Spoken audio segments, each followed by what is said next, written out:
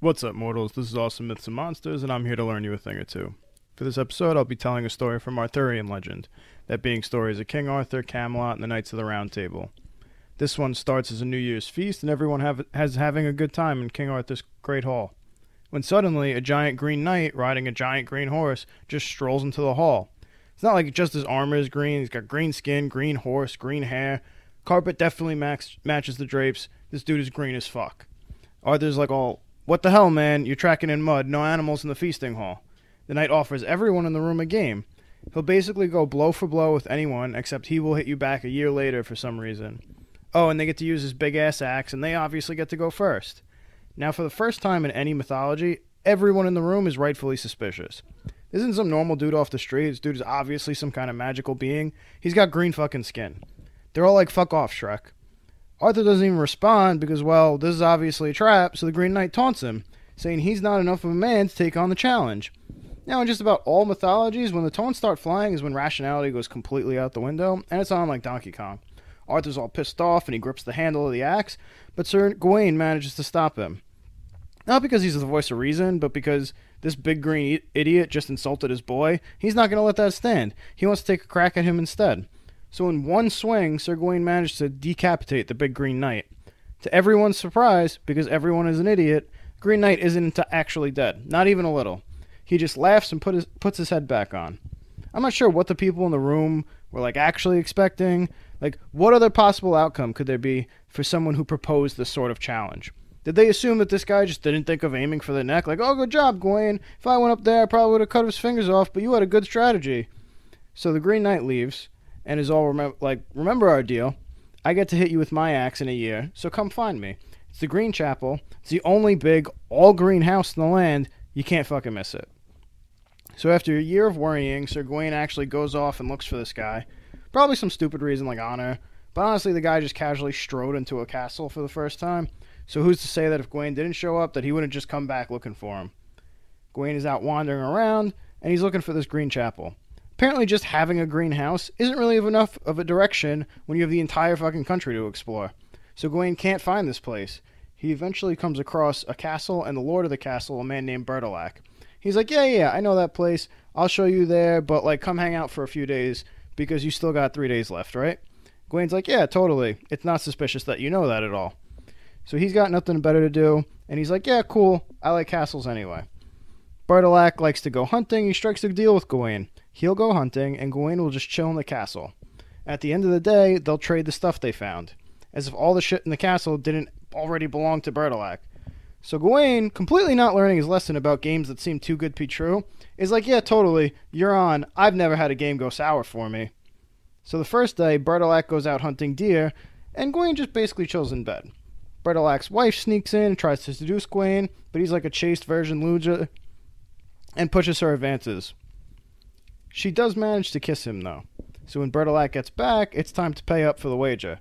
And while Bertilac gives Gawain the deer carcass, Gawain in turn just kisses him on the mouth. Bertilac doesn't question who he kissed or his willingness to just pucker up and lay it on a dude, so I will. I am saying that maybe the whole chastity bit wasn't the reason Gawain didn't want to have sex with a woman. Second day, same stuff happens. Bertilac's wife is just throwing it at Gawain, but he's like, no, vagina is ooey. She managed to force 2 kisses on him, committing all sorts of sexual assault. Bertilac comes back, having killed a boar, and gives it to Gawain, and in turn Gawain gives him 2 kisses. Now, it's written as 2 kisses, but I find it a lot funnier to picture this as, like, first base, second base. Me and Gawain just had to, like, fondle Bertilac a little in order to pay his debt.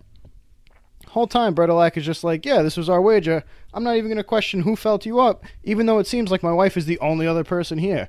Weird, right? On the third day, Bertilac's wife still doesn't get the hint and is all over Gawain trying to get that forbidden D.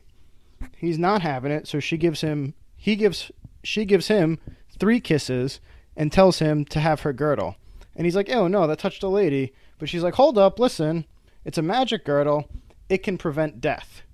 Gawain is like, oh, actually, that's perfect. Preventing death is exactly what I need right now. Doesn't ask her why she has such a powerful object that essentially gives you immortality, or why she's just willing to give it away for free for no apparent reason. He's just like, oh, thanks, cool. So when the time comes to trade, Bertilac gives Gawain a fox that he killed, and Gawain gives Bertilac an awkward over-the-pants hand job, but doesn't give him the girdle. He keeps that for himself. The next day is finally the day where he's supposed to be hit with an axe by the Jolly Green Giant, so the Lord sends one of his servants to lead Gawain to the Green Chapel. He comes upon a cave, and he hears a whetstone going to work. The Green Knight is sharpening his axe in anticipation for Gawain's neck. He comes out of the cave and is like, okay, assume the position. Gawain is literally on a chopping block. The Green Knight takes a swing, but stops right before hitting his neck. He readies again and fakes him out again.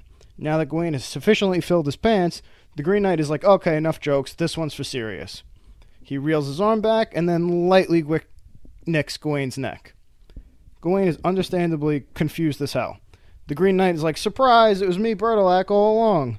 You didn't give me the girdle, so I drew some blood, but we're all good now. He professes that Gawain has proven himself a worthy knight without equal in all the land. Now Gawain has basically cut this dude's head off and then skimped on a second bet to try and weasel his way out of the first bet. So I can only assume when he says worthy knight, he basically means he was a great kisser and he enjoyed their time together. Because that's like the only thing Gawain's done right in this whole story, awkward sexual favors. So Gawain is still like, what the hell, man, why go through all this trouble? Bertilac tells him that Morgan Le Fay was behind the whole thing. She was basically just fucking with everyone. Gawain's like, yeah, okay, that makes sense, that's what she does. Now, I'm super ashamed of lying, so I'm going to wear this girdle as a reminder to tell the truth. Is this guy a great bullshit artist or what? Like, oh, I'm so sorry I lied and got found out. As penance, I'll wear this magic girdle that prevents death. Oh, woe is me wearing a lady's girdle. I don't even care that it prevents death. Psh, it's not even like that's useful in my job as a knight. What a douchebag. So that's the story of Gawain and the Green Knight. Thanks for listening. Hope you enjoyed the episode. Subscribe to get notified when more go up. And leave a comment for what you'd like to hear in the future.